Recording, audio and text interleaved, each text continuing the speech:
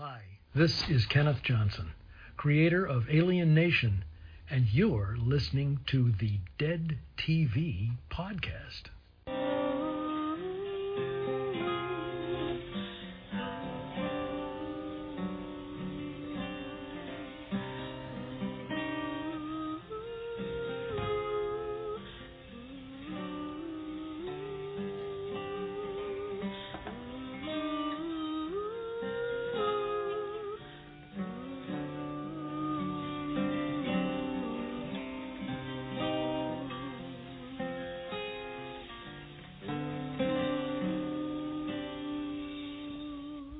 Welcome back to another exciting episode of the Dead TV Podcast, a podcast dedicated to any and all canceled TV shows in the sci-fi, fantasy, and horror genre. I'm your host, Dr. Chris. And I'm Mistress Zeneca. And tonight we are talking about Episode 7, Contact. Or Episode 8. Episode 8. Episode 8. So on IMDb, they're listed a little incorrectly, only because of the fact of how they rate the pilot as well. Alien Nation, Season 1, Episode 8, Contact, originally aired November 6, 1989. The murder of an astronomer leads Sykes and Francisco to the discovery of an extraterrestrial probe passing through the solar system. But is it friend or foe? Sykes' relations with his newcomer neighbor, Cathy, develops. George and Susan discuss having another baby. On the X-Files, they talk about this research, the SARS program, which is basically the looking into the existence of extraterrestrials. Now, the extraterrestrials are living on Earth, so that has been now completely thrown out the window. But they're still basically looking to the stars, because if the Tatanese are out there, what else is out there, right? Mm-hmm. And they obviously know that they come from a planet of like 4 billion people, and there's all these, there's other problems that the Tatanese are probably, told the United States government about. So they're keeping this research going is probably getting a lot of money from the government to keep it going. While the alien research is going on, Matt is conducting his own alien research into Cathy's laundry, with her doing laundry together. Yeah, they're doing laundry, and their unmentionables are mentioned several times. Yes, she was wondering about, the lingerie she picked out, and, is this, something somebody would be into? And then, of course, she finds his boxers. The Tatanese are not into the genitalia as much as humans are. A new concept for her to be, for Matt and her to have different interactions about this kind of thing. And it's tiptoed around here a little bit. You can definitely sense the awkwardness, there's attraction, but there's the awkwardness of, what do? I don't know what to do or handle myself in the situation, and so it ends up being kind of an embarrassed moment. You feel for them simultaneously because both of them are feeling very awkward in the situation. Right. Also, it's cute.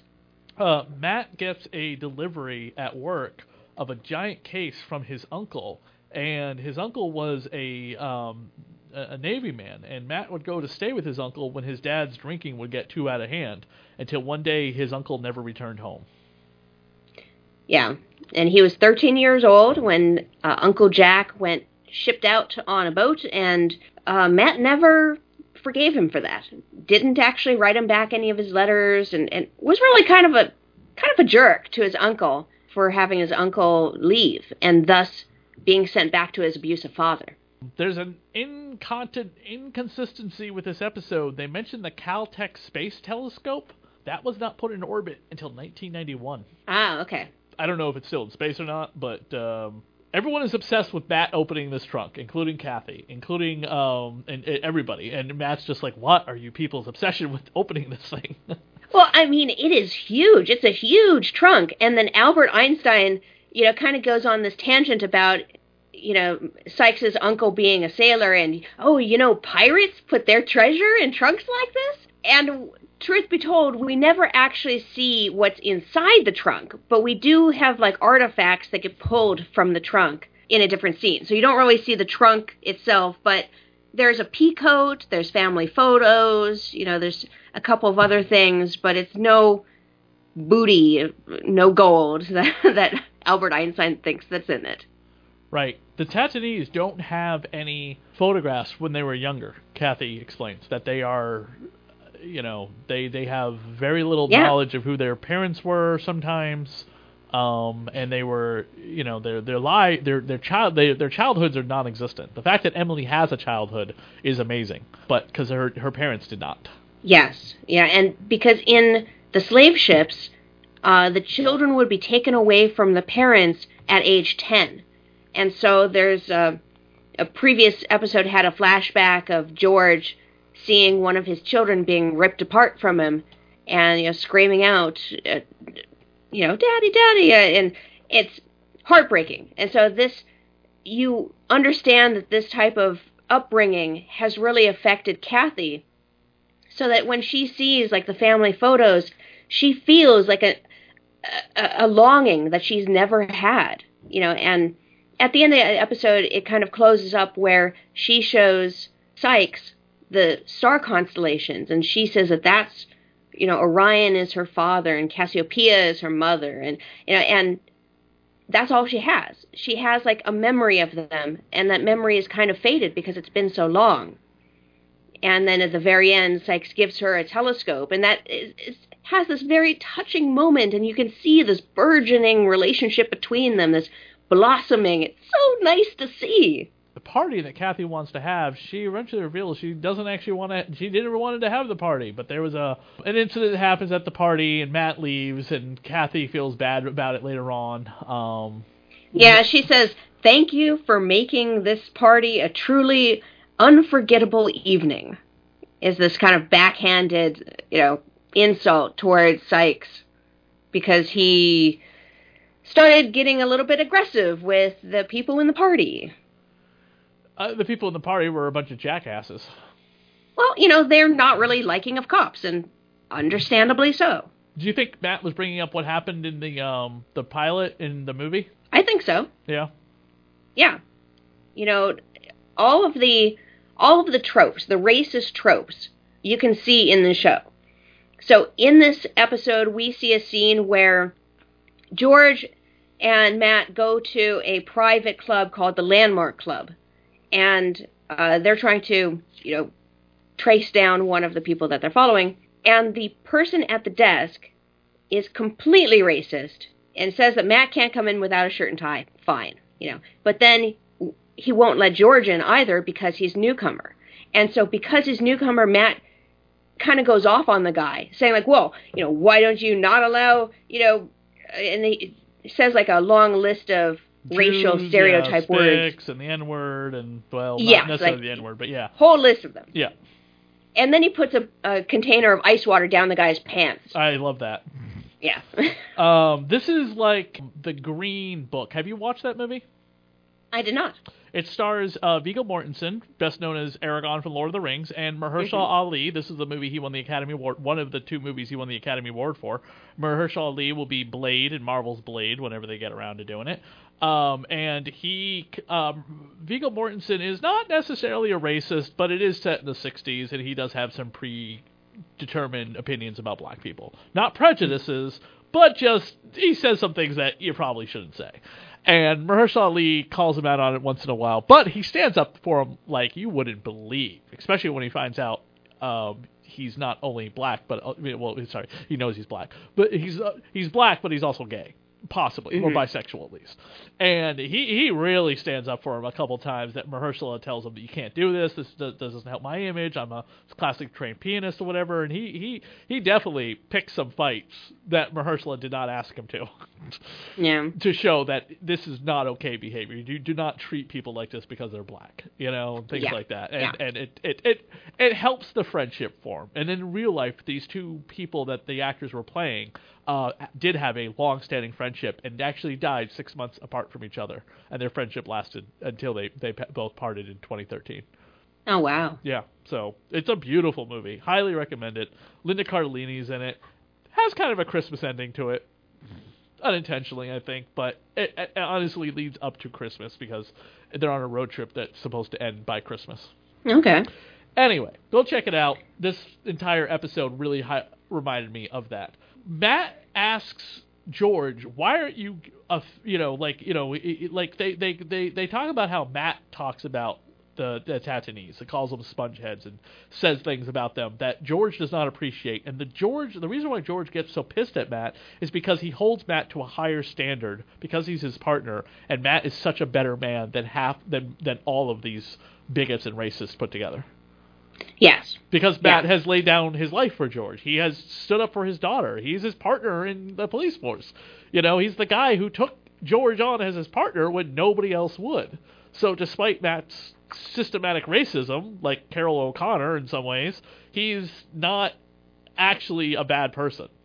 And he needs Matt to realize that. And that triggers Matt to call Cathy to go to the party, but obviously that doesn't really end very well. Yeah. Now, our main plot in this episode has to do with a probe, a space probe that Professor Tower, at the very beginning, gets killed off because he finds, the numbers don't lie. There is an object there, and that object is moving away from our planet. So it's possible that information was gathered by this probe and is being taken back to somewhere where the overseers have control or whatnot. So this image that is taken from the crime scene is really the coordinates of this probe, this message-carrying device to go back to their alien planet. Not only that, but invasion of Earth. I mean, we find that out, yeah, because in this episode, one of the overseers has control over Dr. Peterson, who is leader of the Interplanetary Interest Committee. Dr. Peterson is really in for the exploration aspect of the entire thing, but the overseers who are kind of in control of him want to send a message to this probe saying that, yes, all 250,000 Tectonese slaves are safe and they're there. But then there's also 4 billion more, and he's referring to humans also becoming slaves. So this message wouldn't go through without these doctors' cooperation, and every part along the way the doctors are not wanting to cooperate, but are kind of forced to because of the threats from the overseers. Yeah, this is bad news.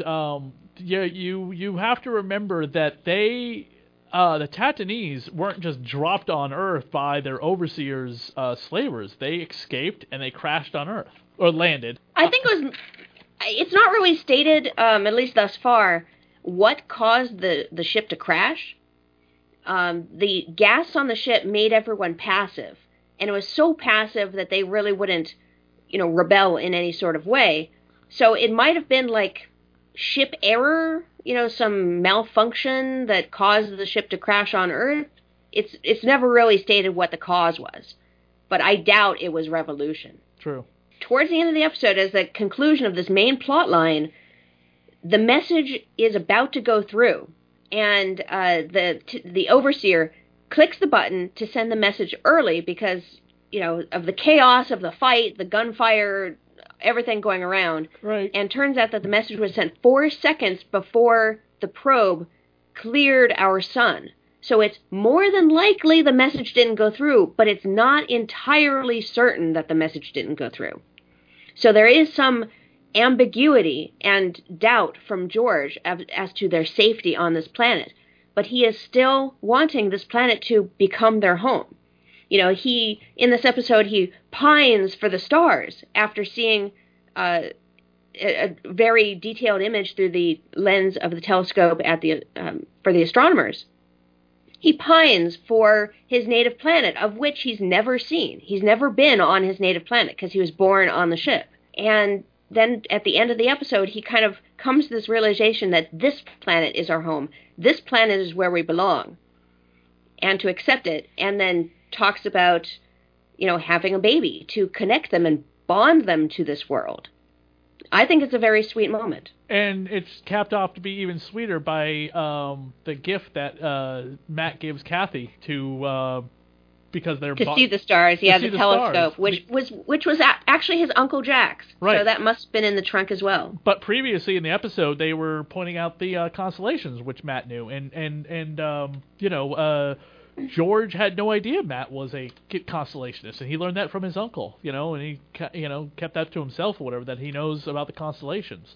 And the fact that, like the stars back in the day, way back in the day, millions of years ago, sailors would use the constellations to find their way home. Millions of years ago?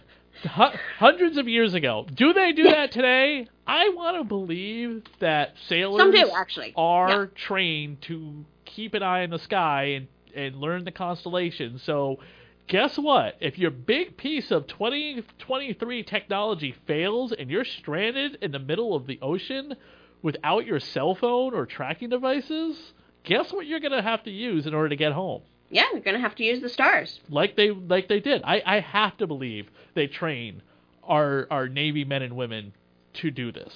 What Matt does. You know what I mean? That his uncle taught him.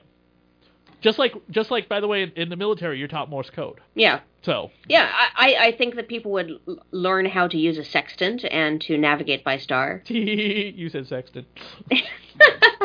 That's all the notes I have for this episode of the first of the two that we're covering tonight.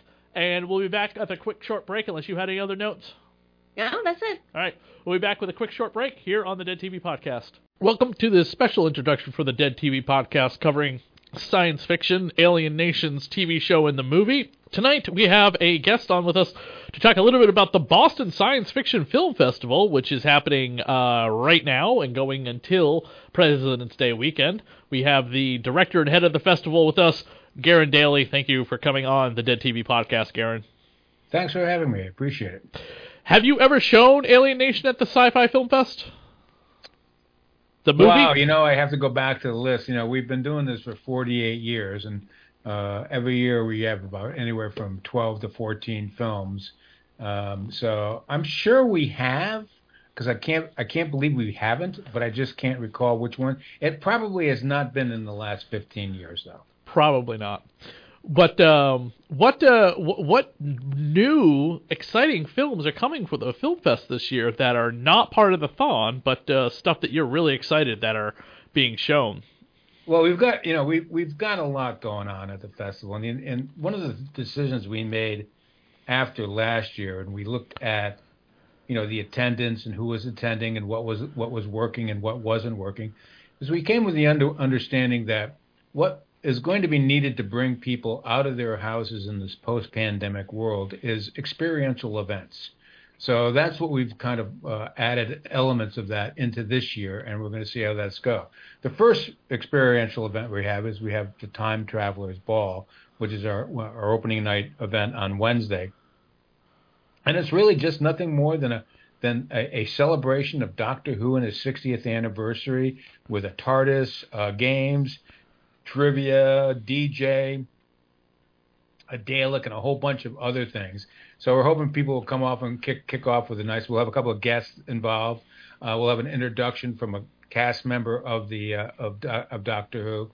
And then a couple of days later, we have an experiential game called Isaac Asimov's Robots. It's a 1988 Clue-type game that was done for VCRs, and we've converted it over so it turns into a movie-going experience, and people choose up teams and have fun, and that should be fun. And then, obviously, the big experiential piece is our marathon, which is the 24-hour binge view that closes out the festival starting Sunday at noon and ending 24 hours.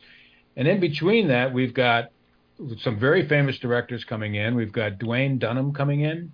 Dwayne, if you don't recognize, he's a film editor. He did... he did Blue Velvet, Ooh. Twin Peaks, Empire Strikes Back, Return of the Jedi, Indiana Jones, Bill and Ted's Excellent Adventure, and a whole bunch of other films. And so we're going to do a master class with him. Oh, my God. We're going to do a master class with the two film editors and directors of Star Wars, The Clone Wars. And they're going to say how that is different than doing live action. And we'll be doing that in one of our partners' comic book store, Kamikaze, in Davis Square. We've got a whole bunch of films. One of the ones that seems to be getting a lot of traction is called It's Quieter at Twilight, and it is a documentary about the Voyager 1 and 2, which were one of those early 1970s satellites that were sent out.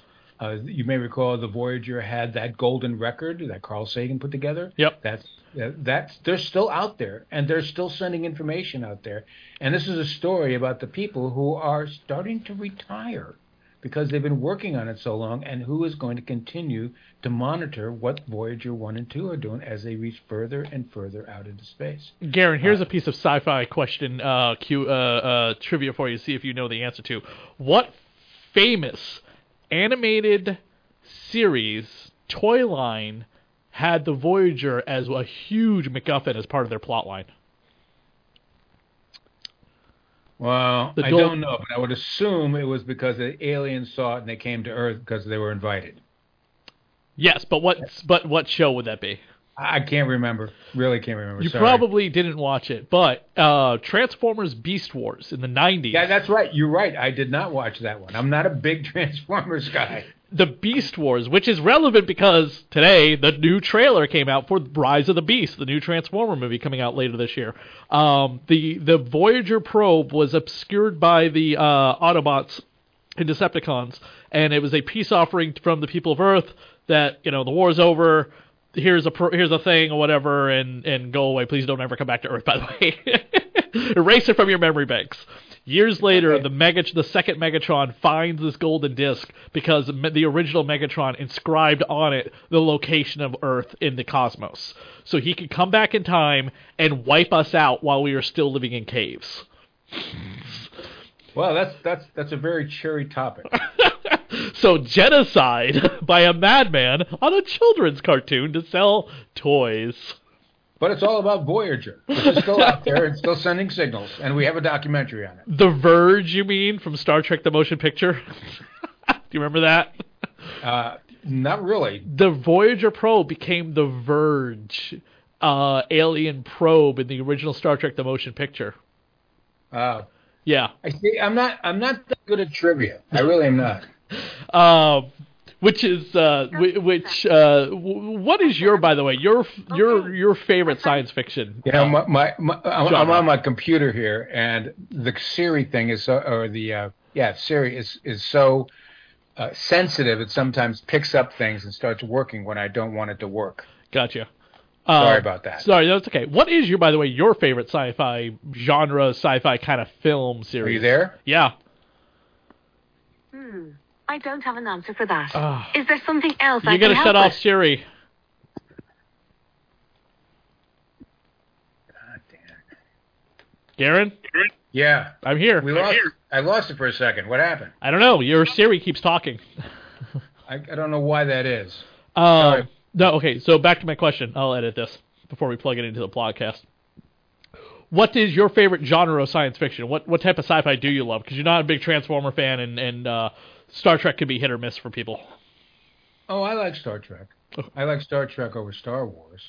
I like it because it is more inclusive and more open and has more of the ideals of what I think humanity is over Star Wars.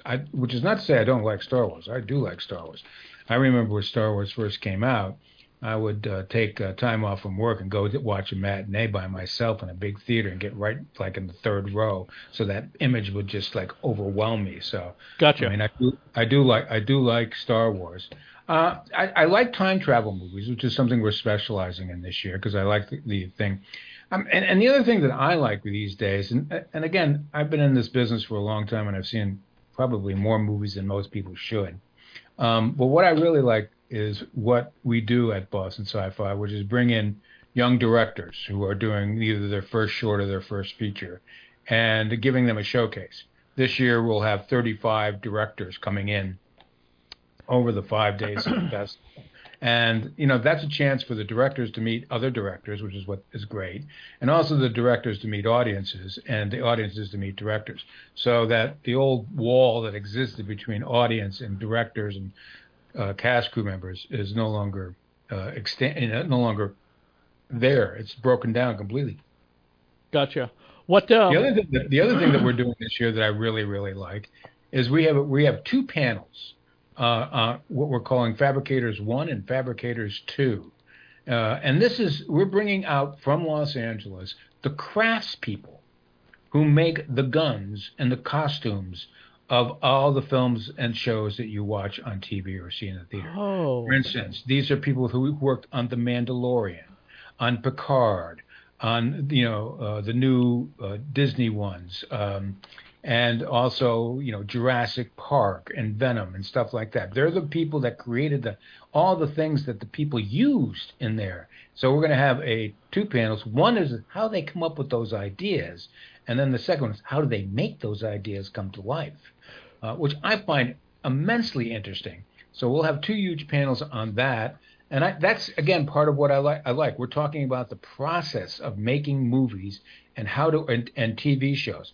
What is that like? We have film directors, we've got fabricators coming in, and in the meantime, we've got over 50 shorts and about 35 features that are going to be shown, and a number of conversations with a whole bunch of folks. It's what a festival is supposed to be about, and we're really proud of what we're doing this year. Going back real quick to Mr. Dunham, who will be in there. What day will he be there for people to? He'll be there Saturday at noon at the Burn. Oh, that's awesome! That's fantastic. That will be great to see. It's great, and we'll be taping everything, and then we'll be repurposing it later. And you can get tickets at digboxoffice.com. And people, if they have copies of Star Wars, they can bring it to have him sign, because he's such If he's up for it, I don't. We haven't talked about that, but I can't imagine he wouldn't be happier to meet people, and talk to them, and and talk about his experiences. I mean, I'll put it to you this way. When we were talking with him about coming out, he had certain demands, and I said, geez, we can't really do that. And he says, well, I really want to come. What's the minimum we can do? And so we talked about that. He was very gracious and very nice, and he wanted to come out so bad that he is doing this probably cheaper than he would do for any other festival. Gotcha. Okay. So I completely understand that. It'll be absolutely fantastic to meet him. I mean, the editor on these films, just, unbelievable, especially since we're in a year where we have a new Indiana Jones coming out later this year. And Star Wars is as big as ever. Here's something else for your audiences. We haven't set the time and date yet, but we've got a verbal confirmation that we can do a virtual interview with John Refoua. That's Refoua. Now, you may not know who he is, but he is the film editor for Avatar Way of Water, and he's working on Avatar 3, which is why he can't come out. But he's going to put a half an hour time aside for us from his work to be able to talk to us. Fantastic.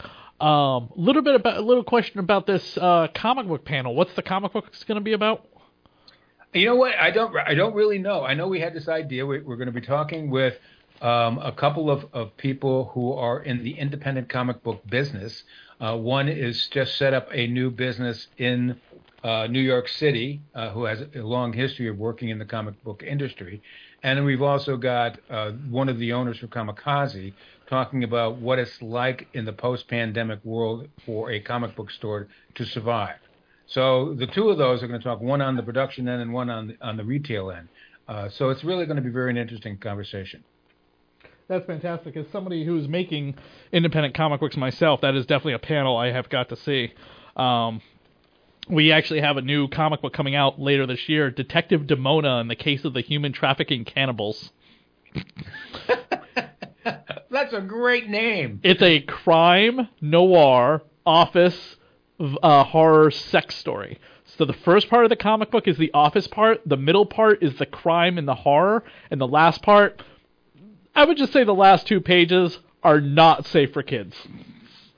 Okay.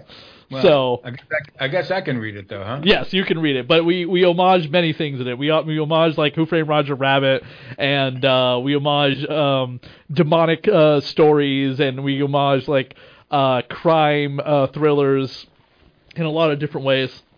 So that's that will be coming out at some point this year. Cool. Yeah, I'm also working on a documentary about comic book artists and writers who have passed away. And the pilot is currently getting re-edited right now, which will focus on Mark Grunwald. And we might actually submit the pilot to, film festivals that allow pilots that are considered to be like short films to Film Fest to check out.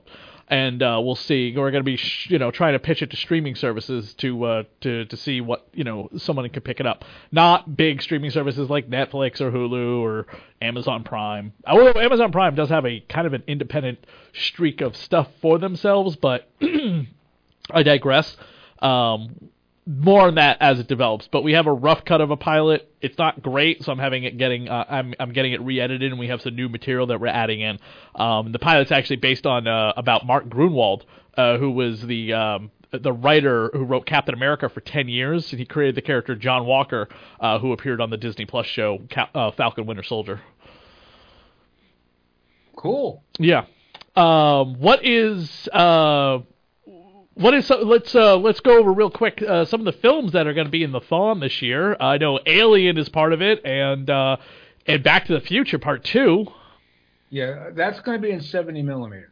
That's a really rare print, and that's one of the things that was nice working with the Somerville Theater, is that they have the capability of showing not only 35 millimeter but 70 millimeter as well. So we're going to be showing 6 films in celluloid, rather than just digital. Fantastic, but, yeah. But some of the other films we're doing will be Back to the Future 2, you just mentioned that, Aliens, Stargate, Happy Accidents, which is a cute little film with Marissa Tomei and D'Onofrio in it, and written and directed by Brad Anderson, who is from Connecticut. So that's a little bit of a new thing. After Yang is going to play, we have this really horrible 80s film called Future Kill. And it's got 80s fashions in it, 80s music, 80s editing, 80s actors in it, and it's pretty abysmal. People are going to have a really fun time yelling and screaming at this film, and we always want to have one of those, where the audience can actively jeer the people in the film. That's good. And Godzilla too. I mean, that's the original Japanese. That's the Japanese version. That's cool. Not the Raymond Burr version. So it's a Japanese version. So it's a little longer, and it's more in keeping with the more serious themes of what Godzilla and that kaiju was all about. And what's funny is that next year is the 70th anniversary of the release of Godzilla in Japan. That is true. And this year, Godzilla returns to Japanese cinema, not part of the Legendary series with 11 from Stranger Things and Vera Farmiga, but a brand new Godzilla from Japan is coming out this November. Yeah, I'll be curious to see about that. Every time I look at these Godzilla films, which I always have anticipation of wanting to like, most of them seem to fall short. You know what I mean? Little bit, yeah. I mean, it's just funny that we have Godzilla. We got Godzilla all over the place this year. I mean, we have Apple TV is going to have a Godzilla TV series about the monster hunting organization. Kong vs. Godzilla 2 is in development. There's the Godzilla movie coming from the Japanese, and Gamera has an animated series coming on Netflix. Maybe this is the golden age. Maybe it's a new golden age. Never can tell. Yeah, and we had Shin, who did the last Godzilla movie, do Ultraman recently, which I didn't get a chance to see, which I really want to. Yeah. So anyways, yeah, so I think it's going to be I actually think it's going to be a good year for film in general. I'm really looking forward to 65, which is coming out in March. Yes, definitely. Something I could definitely see showing at the Marathon in a few years. Yeah. And they're also supposedly talking about doing a Live, Die, Repeat sequel with Tom Cruise and Emma. Yeah, that's been in the work. That's been in the works for a while, and I think Doug Liman is going to be directing that again as well. That would be great. Now that he's got his Top Gun 2 out of his system and the back-to-back Mission Impossible sequels are filmed and ready to go and put in theaters, let's get that filmed together, because that was an underground hit that was shown at your festival back only if Emily Blunt is in it. Yes, of course, definitely, absolutely. I mean, you showed that back in your festival back in 2015. When the blizzard threw the festival into chaos. And you guys we had the delay, I think, till like 4 p.m. in the afternoon. Remember that? No, I don't. I mean, we've had so many issues. I mean, we've had snow apocalypse. We've had that was the snow apocalypse. Was that the snow apocalypse? Yeah, that was the year. That was the year we got like the record 115 inches of snow in like one winter. Well, for me, it was like 3 back-to-back 18s. And they shut the state down, and so where were we going to stay open? And I had to make arrangements for I found out that the Alewife Parkway was going to be open, so I arranged for taxis and buses to bring people back and forth. Yep, that was 2015. I remember it. That was quite a challenge. That was quite a challenge. Well, Garen, why don't you plug away where people can find tickets for the festival? Oh, sure, thanks. Well, first of all, you can find out more information always at bostonsci-fi.com, at facebook.com/bostonsci-fi, and you can pick up tickets at digboxoffice.com. And, there's going to be all sorts of great things for people. We're going to have stuff, families, documentaries, dramas, animation. It's anything to do with science fiction, we got it. Fantastic. Well, Garen, thank you for coming on the Dead TV podcast to talk a little bit about the Boston Science Fiction Film Festival. It fits our theme of science fiction that we're covering for the next several months with our coverage of Alien Nation. Thank you, Chris. I really appreciate it. What smells like shoe polish? Be quiet. We have a promo to do. I'm Jeff Ferry, and this is my hetero podcast mate, Chris Durkach. We are the hosts of the Jay and Silent Bob Minute. We break down the Kevin Smith films featuring Jay and Silent Bob 1 minute at a time, starting with Clerks. I have a hockey game at 12. Chris, please. So if you've ever worked a dead-end job behind the counter, discussing Star Wars while slinging coffee, nudie mags, and cigarettes... Cancer merchant! Cancer merchant! Settle down. Or if you ever leaned outside a convenience store, secretly hated all your customers, or closed your place of business to attend a funeral, you should join us at Jay and Silent Bob Minute on duelinggenre.com as we discuss the Milkmaids, Berserkers, and the significance of the number 37. In a row? Come for the Clerks, and stay for the rest of the Jay and Silent Bob Minute fun. Right, Chris? I'm not even supposed to be here today.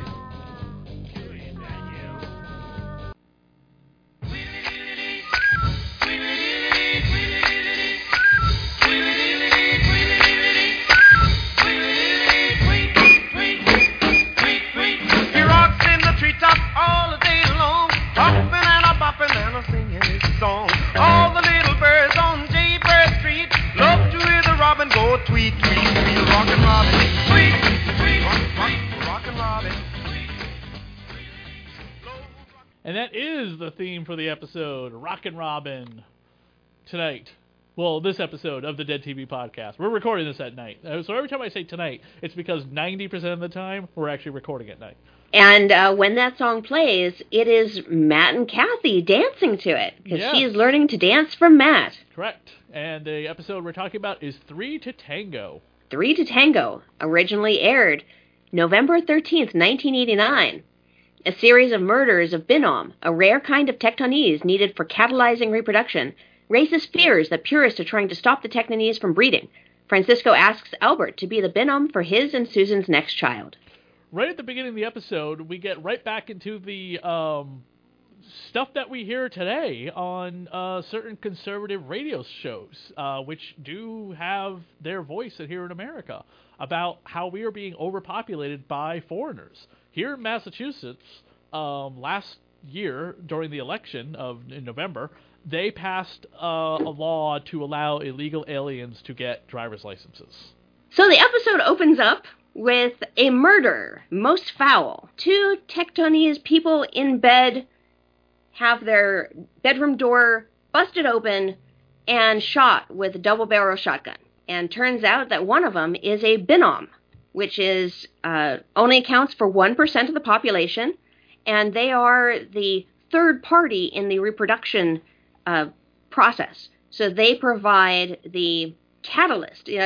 I'm not exactly sure how to put it, but kind of like a lubricating and chemical reaction, so that the seed gets implanted in the pod, in the birthing pod. Yeah, I don't know even how the hell they I have no idea. We never asked Kenneth Johnson to explain how the hell this whole process with them even works. I didn't care to even think about it until I found out that it was the guys who give birth or whatever to the reverse entire thing. Yes. It's so complicated as all hell. From what I can see in this episode, the Binom copulates with the wife in this very ritualistic thing. It's very beautiful. It's unusual for our American culture and whatnot to see, but it's very ritualized. It's very family orientated. Friends of theirs get together and they meet the Binom and the important people to the couple, and it's a very joyous occasion for them. And then the Binom copulates with the wife and adds his catalyst chemicals from his ejaculate. Then the couple goes upstairs to actually make love. And that's when the sperm from the male gets implanted into the eggs of a female, into the birthing pod within her womb. And then how that pod gets transferred over into the male, I do not know, but it does. And then the males give birth, kind of like how seahorses do. Through the magic of science fiction. But I guess maybe it's like the seahorses, because you mentioned the seahorses. Yeah, it's exactly like the seahorse. Or Enemy Mine, in that the male alien gave birth. Yeah. So while seahorses don't have the third person within their mating rituals, they do give birth to the live seahorse children. We never asked Kenneth Johnson about how would this whole thing work if, like, they introduced transgender Tatanese aliens. That would be interesting. Kenneth probably didn't even think about that. I mean, he was trying to be as progressive as he could with the show and giving everyone a voice, but the whole transgender thing wasn't as hot as it is today, so I guarantee that would have been an interesting process. Was like, okay, so only the guys give birth. Well, now the guy is a woman, so can they still give birth because they still have all the internal stuff?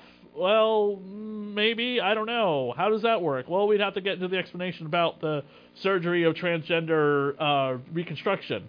We learn in this episode that Albert Einstein is a binom. Yes. He's got something for the coffee cart girl.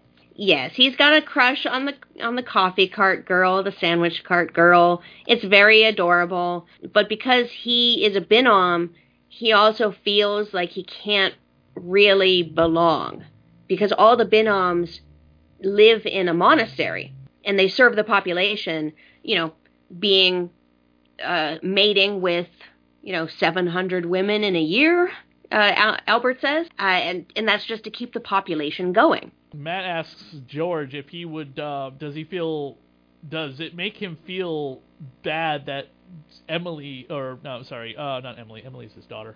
Susan is sleeping with another man, and George is just like, oh, I'm fine with it. It's totally romantic, or not romantic, but it's like, it's the way it is, and it's totally fine.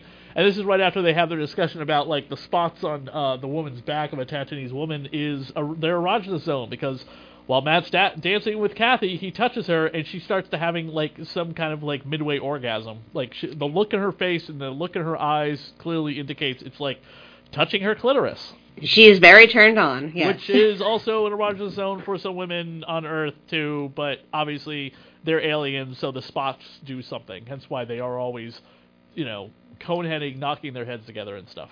The erogenous zones for the Tectonese include, like, the small of the back, the bridge of the nose, the backs of the knees, and they do like the vibration of humming. Yes. So much so that you can see, kind of in the distance in certain shots, sex shops that say "time to hum." I guess if that's what does it for you. I mean, people humming in people's ears does it for people as well. So. Yeah, I mean, human erogenous zones are, more than just the genitals. It's the neck, the lower back, shoulders, the ears. Yeah. George says to Sykes that it's like humans are obsessed with genitalia and the Tatanese are not. True. We'll get more into this whole genitals, Tatanese, sex stuff later on. Besides the fact there is obviously a birth coming up, but also later on in an episode involving a sex class with some characters and how to have sex with a newcomer. Mm-hmm. Because it's not it is pretty much the exact same way, but there's more to it as well. So obviously they're born with the anatomy to breed with us, hence why they're here. But they get into more detail in I think one of the made-for-TV movies. Okay. Yeah. So we'll get to that when we get to it again. Yeah, we'll cover it again. But this episode is all about the sex of the newcomers getting discussed, but we get into the nitty-gritty later on. Isaac Newton, another newcomer with a weird name that's based on someone from historical. The people doling out names were lacking imagination. Correct. A couple of the people in this episode include Ivan Javara, who was in Casino Royale, the Daniel Craig version. The Hunt for Red October, Independence Day, and Terminator Salvation, Alan Scarf, Lethal Weapon 3, Babylon 5 back in the day. I was trying to... Isaac Newton, that's who I pulled up. Isaac Newton's played by Patrick Johnson, only in a few things, not very much. Ivan Guevara plays Bjorn, who's the character that takes over Albert Einstein's position as janitor when Albert decides to go back to the monastery. Right. So there's a small period in the episode where, Albert is working, he gets embarrassed by Sergeant Dobbs, flirting with the cart girl, and Dobbs kind of asks her out on behalf of Albert, and he kind of gets a little weirded out, and then he goes back to the monastery, is there for maybe a few days, and then decides he misses working and goes back to the office. But in the meantime, Bjorn has tidied up the office to the point where Sergeant Dobbs is really missing Albert Einstein. One of the things we forgot to point out in the last episode, and only because Buck shows up in this one, is the Tetanese UV light themselves for energy. They absorb it. They're like plants. No, I don't think that they're like plants. I think it's more like a seasonal affective disorder type of thing where the UV light energizes them. So like if you suffer from seasonal affective disorder, UV light or special lights to counter that, you shine them on you, you feel better because you're getting more light. I think it's the same type of thing. The size of the spots mean anything to the Tetanese? I don't think the size of the spots mean anything. But George mentions that it's sexy if a woman has the spots running from their neck and they dwindle down into just being like freckling that goes all the way down to a line that down their back to their buttocks. Right. So, and everyone's, if you notice, everyone's spots are actually unique. The costume design for it made all of their headpieces completely unique for the person. So, from episode to episode, you will see that they have the same pattern of spots, but those patterns don't repeat on any other character. The ritual for the implantation is like some kind of like candlelight... what's the name of that stupid movie with Nicole Kidman and Tom Cruise? Eyes wide shut, all standing around, watching an orgy. It's as erotic as all get out for some people. I'm not a big voyeur, so it wouldn't do much for me. I know this is supposed to be like a cultural ritual for this to happen, but it would just be like, I would be in Matt's shoes the entire time. It reminds me a lot of way back in the day when marriages were kind of arranged and the married couple may have sex in a semi-public spot for the parents of each family to prove that copulation did happen and to also prove legitimacy of an heir if one to be created from such coupling. That was something that happened, I don't know, way back. Like, I'm talking 1300s, 1400s. And I'd imagine that those types of rituals were pretty similar to this one, where the family is there and then they just turn their backs to them as they have sex. And, so all the family is assured that the product of this union will be she didn't have a chance to cheat and all that type of thing. But it's what it reminds me of. It's very beautiful in its own way. It's just weird because we also have Emily there too. What was that? Emily is there too. Oh yeah, the kids are there. That's not... No, I'm sorry, but there is lines to be drawn, and that would just be like, I'm like, what the fuck? I mean, but back in the day, it was an entire family thing. God. Both sides of the family of the married couple were there to kind of observe and make sure that the act takes place. We don't have those types of things today, thank goodness. It seems very embarrassing, but yeah, it happened. The knife coming out of nowhere just before the coupling, by the way, is like the way he pulls that knife out to kill Arnold, the guy with the knife. The leader of the monks. Yes, the leader of the monks. just The like, binôme. wow, monks are different in different cultures and races of species. Most monks here are pretty... Sykes really puts a nail into that, because he says that religious fervor, regardless of what religion it is, there's always going to be someone like that guy. Someone that thinks that it's worth it to doom an entire species for something the sake of tradition and religion. Yeah, that's the biggest problem I have with religion, is their traditions get in the way of your rights to do whatever the hell you want within reason. Yeah. Exactly. I hate religion for a lot of those type of reasons. I can't stand it. And religion in this show comes up a lot because of Matt obviously doesn't seem to be a person of faith like most cops, on TV are written as Catholics. You'll get a Jewish cop once in a while, but let's face it, most of the time in cop dramas, cops are Catholic. It doesn't seem like Matt has any kind of faith, so he's just kind of running into, what George and the people believe in. They worship some kind of god of some kind or another. The Tectonese, they worship Selene and Andarko. And that's who they give reverence to as they touch their hearts and cross and then touch their heads. So they worship Selene the singer and Donnie Darko the... Okay, got it. Selene and Andarko. That's not what I heard. I'm hearing what I want to hear.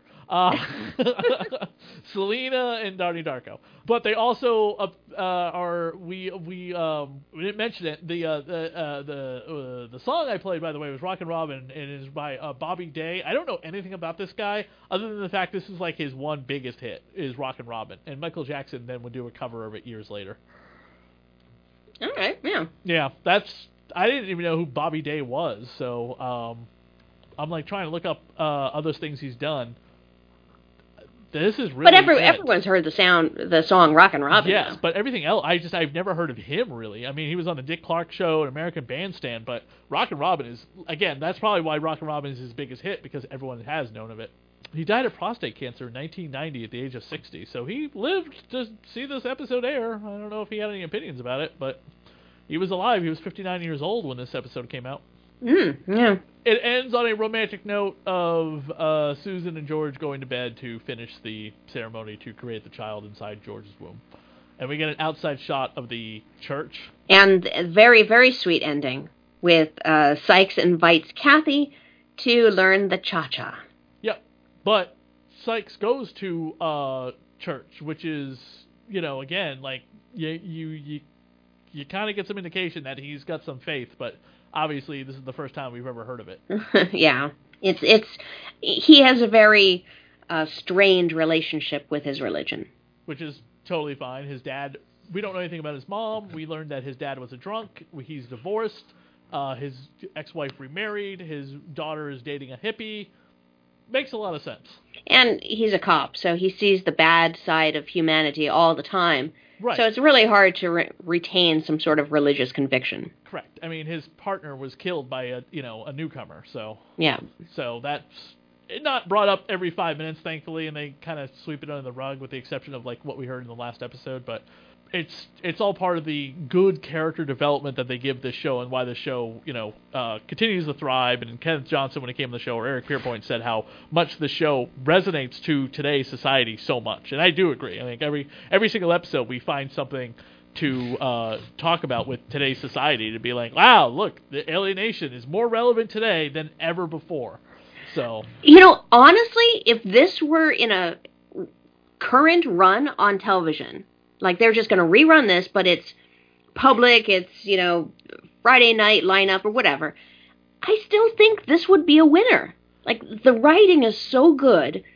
All of the storylines hold up to today. Here's the problem I see with a show like this, and Kenneth kind of talked about this a little bit, is that this show, the way it's written right now, the way it's written as it is about the culture of the late 80s into the early 90s. Now, could this show with the exact same kind of writing and the exact same kind of characters hold up today without making any changes and without adding anything else to make it a little bit too over the top in its political statement? Do you feel like certain shows today, when they're trying to be like Alien Nation, go way overboard, point in fact, Supergirl, me and my last guest were talking about how Supergirl started one way and then just went off on a tangent like crazy in almost every season, and it just never stopped, and it alienated a ton of people, even people who are on their side about certain politics and opinions. They just wouldn't stop. Yeah. Do you agree, or do you think the show could be written the way it is, or do you think they'd have to add more to get people into it? Honestly, I think it's good as is. Okay, but what I'm saying is, do you think they wouldn't need to overlay the show with any more? I don't using the word woke. I hate that word, but just more open-mindedness about certain things with, stuff that they may not cover on here, because the Tatanese are supposed to be the all-encompassing every outsider to America and the world. Do you think they're doing enough to cover it? Like, they never bring up anything about anyone being gay until the made-for-TV movies. I don't fault the show for not covering that type of topic. It's not really part of the Tectonese culture so far, as we've seen in the show. Right. It could be something that they could add if they were to do a second season, and a second season in modern times type of thing. But honestly, the show is so good that even the cultural references aren't that far off from the ones today. Right. Like maybe a mention of the internet, something like that would be added. But really, as it is, it's still very good. So like what I'm trying to, long story short, is you agree with me that what they have as it is enough to make a point about certain things in representation in politics, that we don't need to go more than what Kenneth Johnson, who's like on my screen right now, and his crew came up with to make everyone feel included with this show. Yeah. Okay, that's the point. It took a long time for me to say that. Sorry. I think they've tackled enough of the very driving topics of alienation, the racism, immigration, the problems of a society, accepting someone different. I think all that is relevant. Good. And if we were to add like trans storylines or gay storylines or something like that, it would just improve it. But what we have, like the show, if you were just to put out the show with the guise that it's actually a new show, like faking that it's a new show, I think it would still talk to today's audience. Okay, gotcha. That's all I wanted to say. Yeah. Sometimes I think shows go overboard, they don't need to, and sometimes I think they're hitting it where it needs to be, and that's enough. You know what I mean? I mean, nearly every episode has a moment where there's racism confronted, or there's some sort of plight that the Tectonese have to deal with. Right. With the pure blood, sect, the purists. All of that's still very relevant today. So, honestly, just release the show as if it was a new show, and people would still get it. Got it. Cool. That's all the chat we have here for these 2 episodes of the Dead TV podcast coverage of Alienation. You can find us on Facebook, where I posted a link of other cool stuff of things that we have covered. We're going to be in 23, making sure we get more posts up on the Facebook page, as they get a lot more interaction when we post more. So I'm going to make sure that actually happens in 23, so that way we have more interaction with people who have been tuning into the show. Also, you can find us on our individual Twitters at ChristySAV and at Elegantly Kiki, or send us an email at radiopower@gmail.com. Leave us a review somewhere, iTunes, Stitcher, Google Play, Audible as well, the Audible podcast section. You could leave a review there too. And we'll be back in a couple weeks with another couple exciting episodes of Alienation, and possibly another guest coming up from either the show or maybe the media material. Awesome.